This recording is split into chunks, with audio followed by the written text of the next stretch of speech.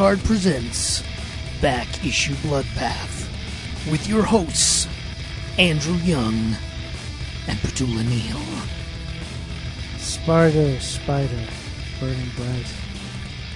In the forest of the night, what immortal hand or eye could frame thy fearful symmetry? I know it's symmetry, but you gotta rhyme it, right?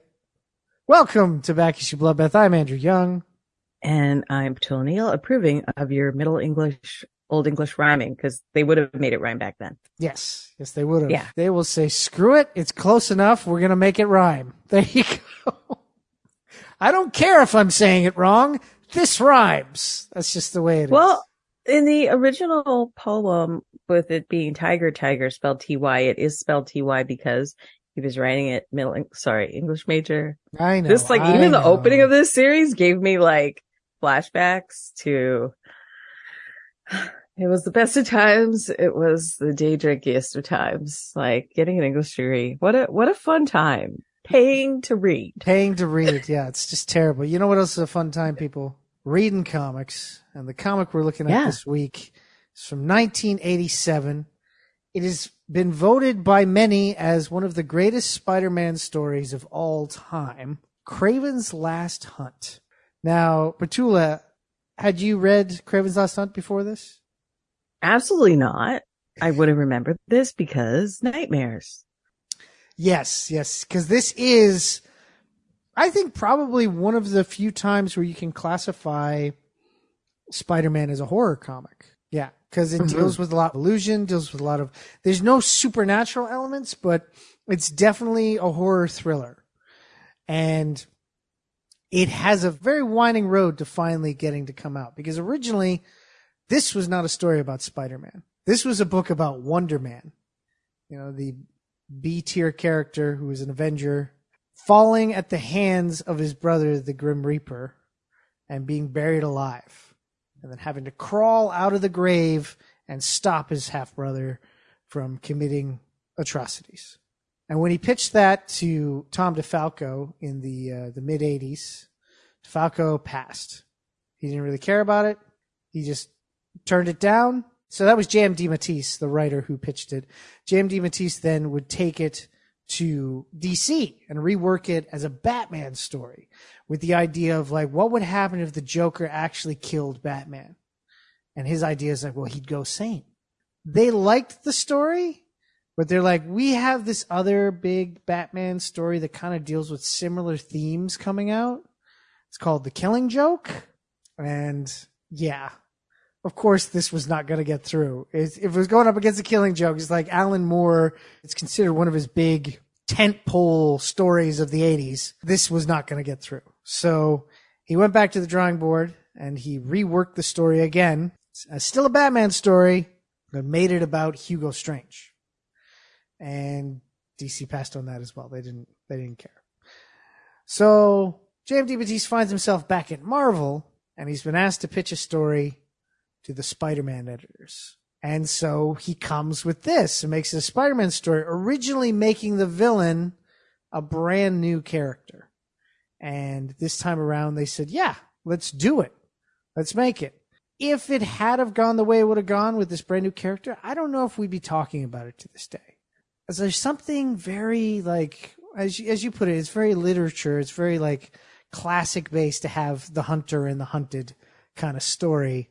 So a chance encounter with the official handbook of the Marvel Universe, DeMatteis comes across Kraven the Hunter and goes, that's the guy we should have in here. So he goes back to him and says, we're going to rework it. It's going to be Kraven the Hunter. And they sign on Mike Zeck to be the artist, who J.M. DeMatteis had recently worked with on Captain America. And he's like, oh, okay, we got him. I'm going to bring in a third character named Vermin to be kind of almost like a piece for the hero and the villain to play off of. And since Mike Zeck co-created him with me, it's this is great. This is going to be good. It's one of those things with this book, for me, is that Kraven's Last Hunt, such a cool story for a villain. Very cool. It is the villains. It's more Kraven's story than it is Spider-Man's. Spider-Man really isn't a part of this story until the halfway through the second act, really. He has a little appearance at the first act, and then the second act. Disco nap. Yeah, and then he's away for a bit. Exactly. He's taking a dirt nap. So I love that Kraven gets to shine here and everything like that. The sad part is it's the only good Kraven story for a character that has been around forever. One of the original Spider-Man villains coming out in the 60s, put together, Ditko drew him, everything. It's like, he's like an iconic character in the Spider-Man Rogues Gallery. But this is really the only good story about him. And so it's kind of bittersweet. It's like, oh, Kraven the Hunter, he's a badass, he's a great villain, but only because of this story. His outfit is still preposterous, but I love it. There is something about a big fur collar. He's trying to, I guess, give you beast, give you big mane, king of the jungle, but it's just more serving kind of 70s pimp. And he seems blissfully unaware of it, which I love. Like his whole aesthetic. I like his planning.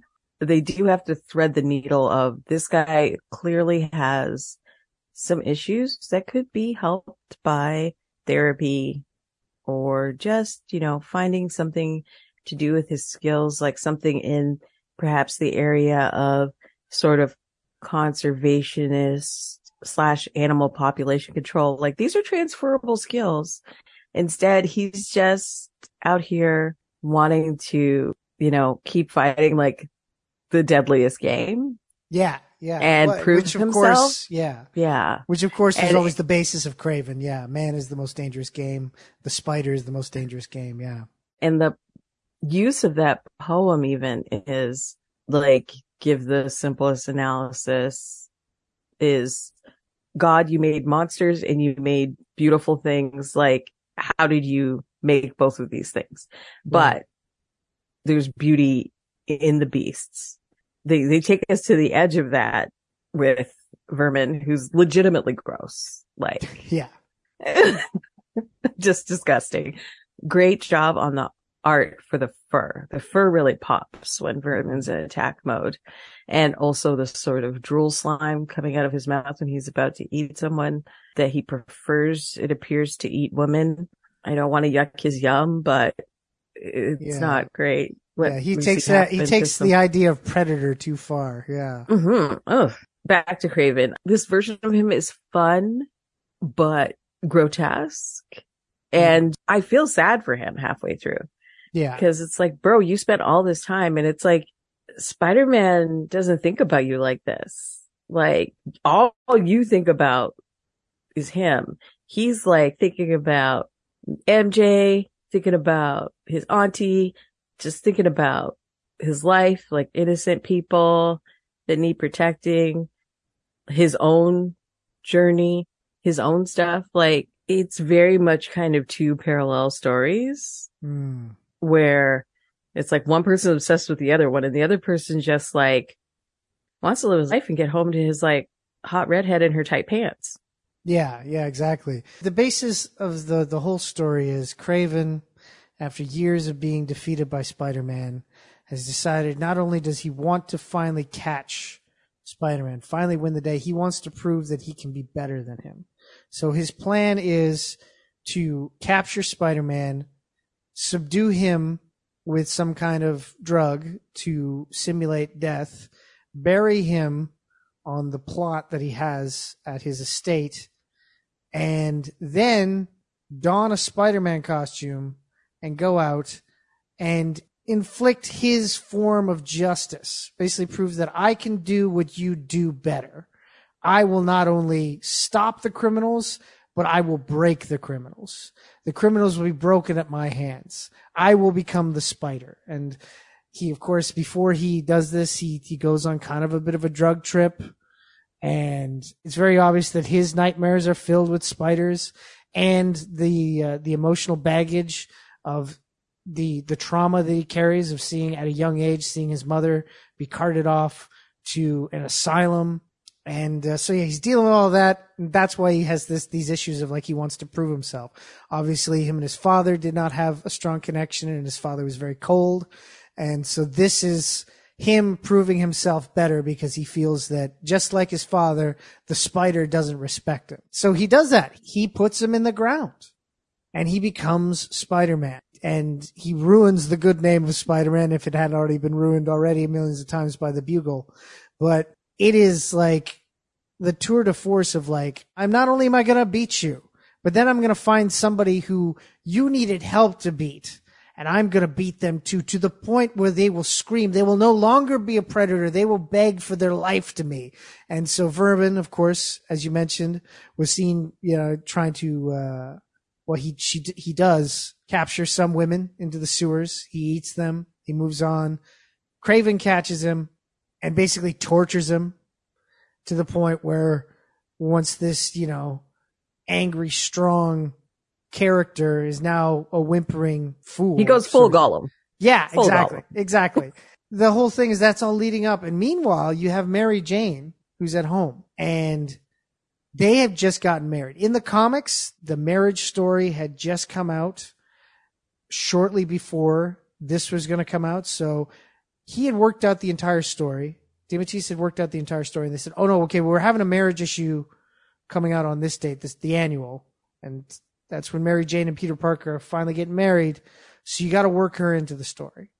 And he said, okay, well, how do I do that? And he realized it's like, oh, she represents, every family member of a first responder and things like that, sitting at home wondering, will the person I love come back? Okay, where are they? What's happening? And that will be the motivation for Peter to crawl out of his grave and come back because that's the thing he's fighting for. And it's like, okay, yeah, that's really interesting. How they set it up is that because of this, she's not associated with the story. She has to have her own kind of like little monologues and stuff. So we get a very intimate portrait of Mary Jane, which before this, I don't think they really did very much of like, hey, let's sit down with just Mary Jane alone and talk about her thoughts. So it added an interesting fourth element to it because there's 4 characters in this, 4 stories, and her story is detached but pivotal. And she does murder a rat very symbolically. Just beats the stuffing out of it. Also, hats off, always Peter Parker being a pavo and just having a New York apartment that makes sense. Like this young couple in part where she's not that surprised to just see a big rat roll up. And yeah. Once I stayed before Airbnb was a thing in some friend of a friend's place in Hell's Kitchen. And when we were packing to come back, a good sized cockroach. And I say this as somebody who had visited Jamaica multiple times as a child. So when I say good size, like not Australian, but like definitely bigger than the kind of things we see in Toronto. Like it didn't skitter. It more exited my luggage and strolled up my arm. So that was that for that suitcase. Point is, that New York apartment makes sense. It's one of the things that they do consistently well with most versions of Peter Parker. He's just living somewhere that just seems like just south of where you'd want to be. Yeah. Well, you're before for your George Jefferson before they move on up. Back to MJ. Also the most realistic, just a woman walking down the street and realizing, oh, sugar, there's 2 creeps there. Yeah. And then there's always that debate. Do you pretend not to notice? Do you say nothing? Do you smile? Do you confront them? If you're in a bad mood, that could lead to your assault and or murder. Yeah. And it's just like this weird moment of just, this is what it's like sometimes walking alone as a woman at night. And it's like, she's just wearing pants that fit and she's curvy. It's not her fault that she's got that ass. It's because, well, as we spoke previously, especially in the Romita era, they made both of them very hot. Also, I love T2 Peter just all curled up and naked in his like mind palace. But yeah, all that to say, it's a nice little side quest with MJ, but it's also just, as a woman who recently watched Barbie, it was a real flashback to that America Ferrera monologue. Yeah. No, exactly. Like she can't do anything. Like she's just sitting at home. She's helpless. And also, even when she does sort of take control or take agency, it's still these like frustrating, grotesque moments, whether it's dealing with the creeps on the street or having to beat a rat to death. Yeah, exactly. It's not an ideal life. Definitely not. It's a hard knock life for MJ. It is a hard knock life for MJ. Totally. And of course, the big moment for Peter is when he crawls out of the grave. Now that is kind of what this whole story comes from, as it is, the original pitch was based on Wonder Man has to crawl out of his own grave. When Mike Zeck was brought into the story, the plot was completely finished. So the first thing that Mike Zeck drew was the cover. So he didn't do the interiors yet. He just worked on each cover. And he was given the titles, what each chapter would be. And when he heard the resurrection, and they said, yeah, something coming out of the grave, he's like, well, that's like a gift. It's like, I can make the best Spider-Man cover ever. And so he drew that one first. And he goes, once I got that one, the other ones just flowed out of me. I think one of the best things he ever said about it was, if anyone spending even 1 second over a cover idea for that issue would have been in the wrong business. Like saying that as soon as he was told the story is called Resurrection, you got to get Peter's coming out of his grave in that issue. It's like, oh, that's what we're going to do as the cover. And it is probably out of the 6 covers, the most iconic. I know that every time I see Zach at a convention, he's got a print of it ready to go. It's that the covers itself really do a great job of setting the scene in this. And listener, if you haven't read this before or seen any of the art from it, this is also Black Suit Spidey. Yeah. So it fits very much with this, fight in the sewer, a lot of rainy nights, crawling out of one's grave kind of tone. And thank goodness for that, because I could not imagine a red and blue Peter, or even like a Miles kind of suit color, like a black, like the all black with just the white. And then that also weirdly fits Kraven better. Yeah. When he's cosplaying / cos murdering as Spidey, because that suit, especially with the frame, he does have that sort of Dorito shaped physique with those big shoulders. It's easier for him to get away with pretending to be Spidey when he's in the all black. Yeah. It's interesting you bring that up, because years ago on the show here, we did an episode on Kraven's Last Hunt. Unfortunately, it's not available anymore because there's a thing called Space Kids. We've only got so much space for so many episodes. That episode, we never talked about that. And it's like, yeah, that's a really interesting point, is that it wouldn't have worked if it was traditional Spidey costume. The fact that it was during that period of the black costume Spider-Man, or as most artists call it, the boring Spider-Man. They get very bored of drawing that costume Spider-Man. That costume was imperative to keep that horror element, that thriller element to the story. Speaking of the costume, how does she hug him when he comes home from the sewer fight? I mean, I get that you're excited to see him, girl, but I feel like I would have done like a skirt within like 1 inch and been like, boy, you need to get that off and get washed. Yeah, I don't think people think about that when they think, oh my God, I thought my husband was dead, Oh, that suit had a combination of like viscera, rat stuff, grave dirt, sewage. Man, I counteract. He must be used to some smells. She's used to some smells, but also I counteract that if you're thinking about that after all this, maybe you don't love the guy as much as you thought. That's what I'm saying. You're right.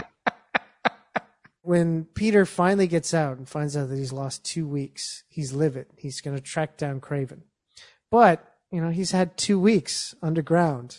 It's not like he's the best of energy, best of health. So when he meets up with Kraven again, Kraven has his number. It's like this entire book is Kraven just going, look, I'm better at you than this. I'm better at you than that. Look how smart I was. I took you out and now you're weak. I can throw you around. Here, you're going to watch me beat up this guy you needed help to beat up. And then I'm going to set him free so he can beat you up. It is so meticulous in his revenge that he wanted. So much so that it's like the entire time you're reading it, you're like, wow, where do we go from here? Like, if Spider-Man wins, how the hell does he win? How is he going to beat Kraven? And for those that don't want to be spoiled on this, the book has been out for a number of decades. But Spider-Man doesn't beat Kraven in this story. Kraven essentially wins and in a way beats himself, but he doesn't beat himself because he gets the end that he wants. He's like, I've proven to you that I can beat you. I've proven to you that I'm better than you. I've proven to you that I can beat other people that you have trouble beating. So we're done now.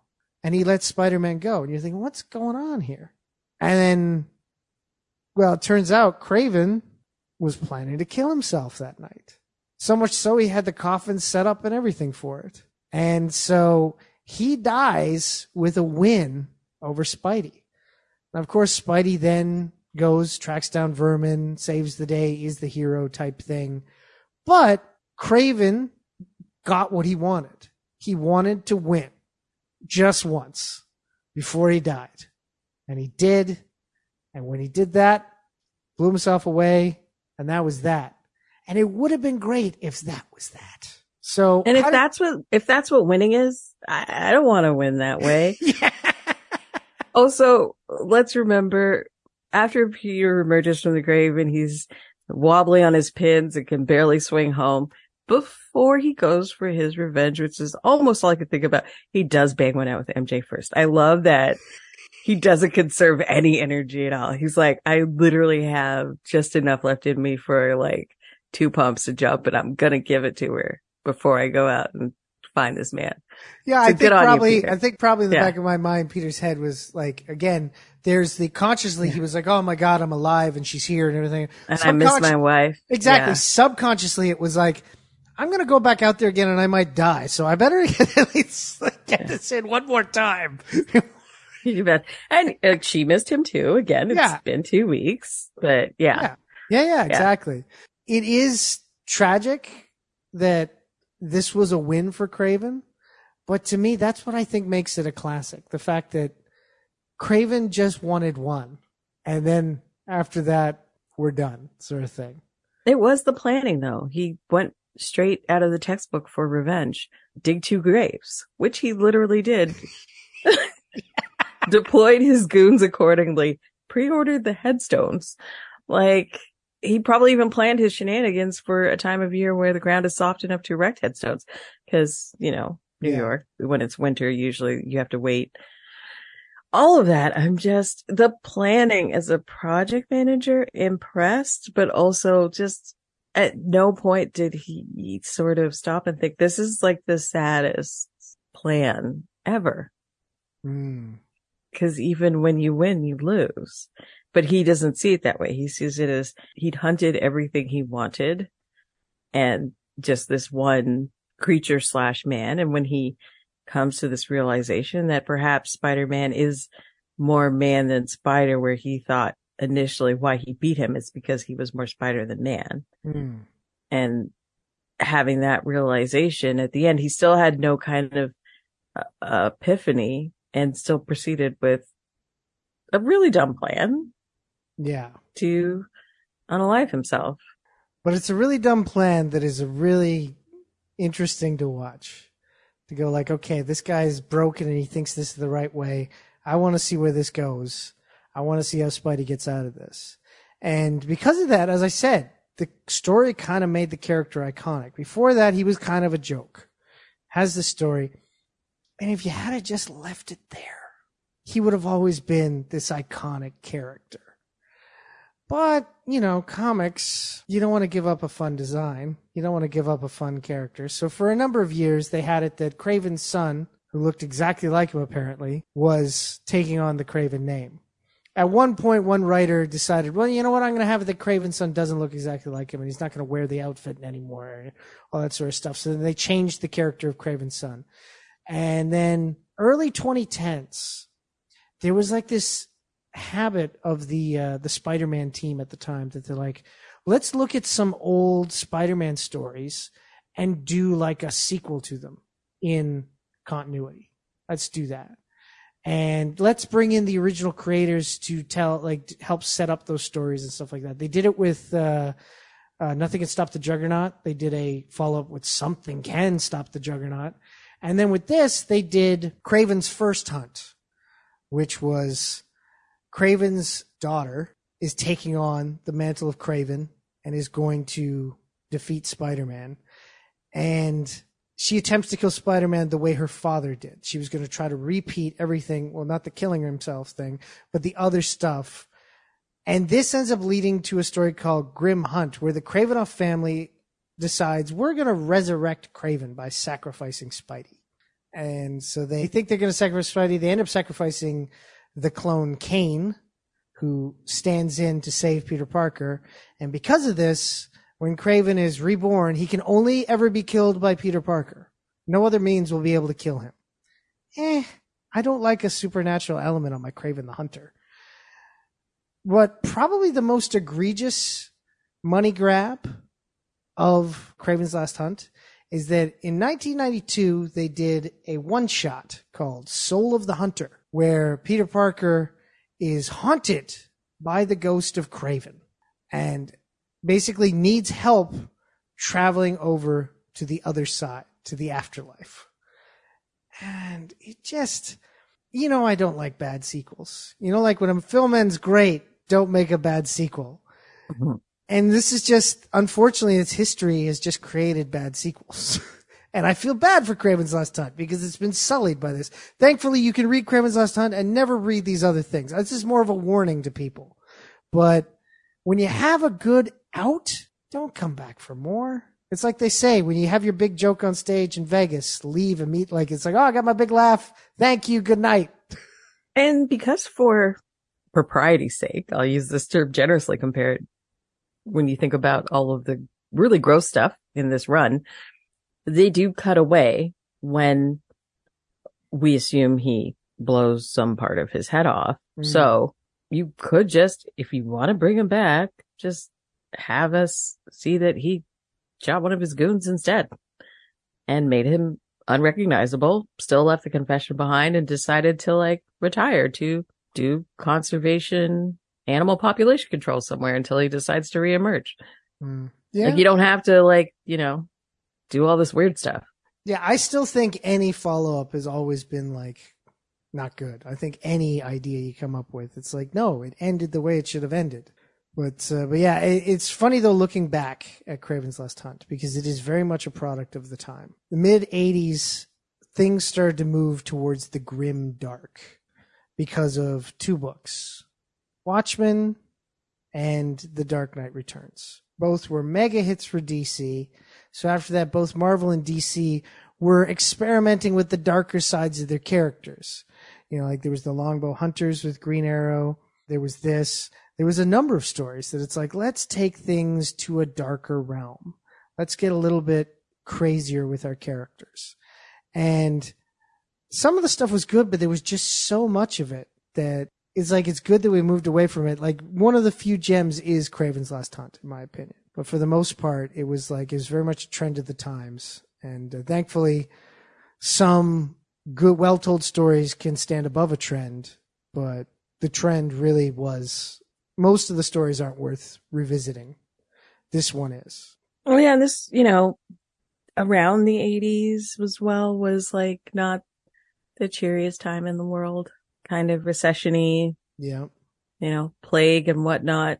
But we don't know anything about that. But it was, when you think about comics and then when you read old ones and then wonder, why is it like this? It is often, just do a search of headlines in that time and you kind of get the idea. This is before New York was, or especially Manhattan, was Disneyfied, and this is before whatever. Disney bought Times Square. So the nighttime vibes that these, especially the women, were walking around in, where you could get eaten by a giant man rat or just assaulted by a couple of creeps. This all makes sense. Yeah. From a tone perspective, it seems like a real bummer, but it actually was probably pretty of the time, whether we're talking about popular culture or other comics. The one thing I would want to say about Kraven's Last Hunt that I thought was an interesting editorial issue, which was cool for this, but ended up causing a bad trend in the 90s, and that is The editor, Jim Salkrup, was like, we can't just have this in Spectacular Spider-Man. It's got to run through all 3 Spider-Man books until it's done.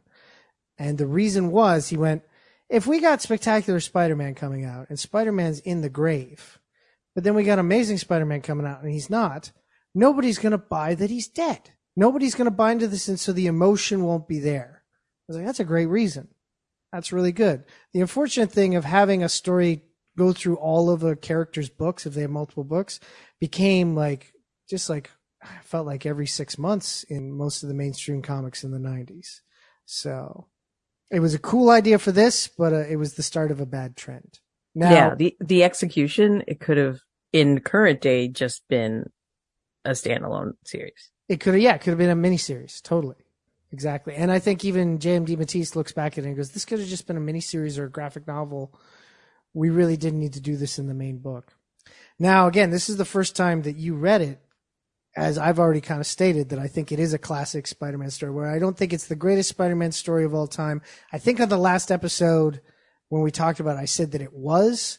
But in retrospect, I'm like, no, it's one of the best told stories in a Spider-Man book.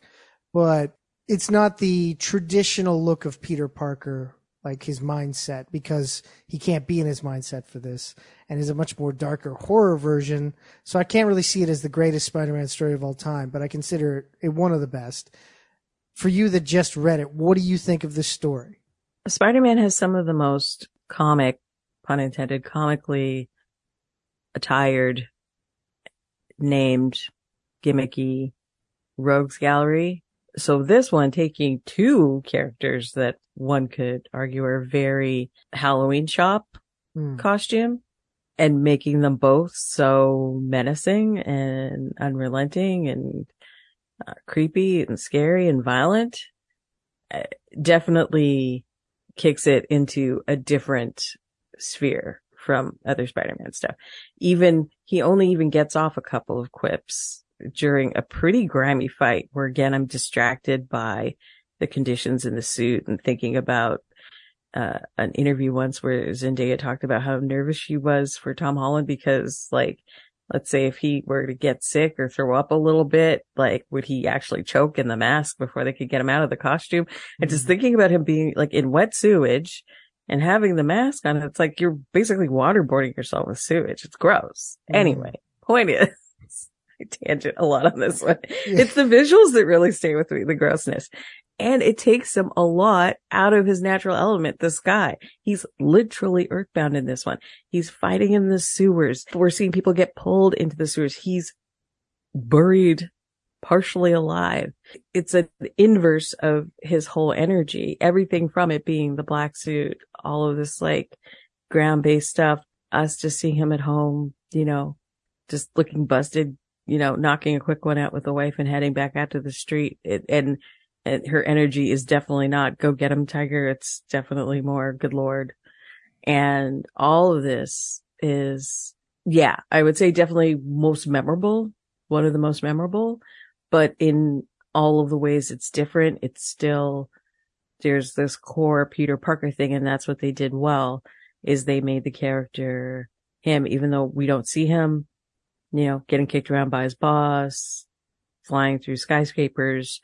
But what we do see is his core concern is for his woman, whoever that woman is at the time, and protecting other people and doing what's right, ultimately. It's the, Boy Scoutishness of his character. Like, even Vermin, who is not just hurting people, like legitimately eating them alive. Yeah.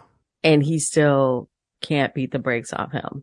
He tries, but he pulls his punches. You see a full, like, panel of the hand coming for the big, probably could break a neck punch if he uses full spider strength, and he pulls back. And so while so many things are different about this Peter, that sort of core Parkerness is the same. And that's what makes it work, because they didn't change what you really need Peter to be. Right. Exactly. He's still deep down, the core values are there. Definitely. But yeah, I think we're kind of on the same page, as that it is a very good Spider-Man story and a very memorable one. Might not be the best though, but is up there. I would recommend reading it around Halloween, Yeah. more than, it'd be a good Halloween read. Yeah, definitely. So check it out. So that brings us to the end of this week's episode of Back Issue Bloodbath. Petula, where can the good folks find you? At inatif.com, on Threads, Instagram, TikTok, Hive, Spoutable, the other site at Obesacantavit, OBESACANTAVIT, and here with you. Of course, you can find everything I do over at geekcardshow.com. Follow me on the other site at Geekcard. Of course, follow me on Instagram at Andrew_of_geek_hard. Of course, you can follow this show on Facebook at Back Issue Bloodbath, where we post the new episode every week. But to make sure you don't miss an episode, the best way to do that is to subscribe to us on your podcasting platform of choice. And then, when you're done that, go out and tell 2 friends about Back Issue Bloodbath. And if you don't have 2 friends, tell 2 strangers. But don't do it in a back alley. Make sure it's well lit. Make sure not it's at night, in the rain, exactly. in tight pants. Yeah, definitely don't do it if you're wearing tight pants. That's what I'm saying here. Be safe, but still put out the good word of Back Issue Bloodbath. This has been Back Issue Bloodbath. I've been Andrew Young. I'm Petula Neal. Have yourself a good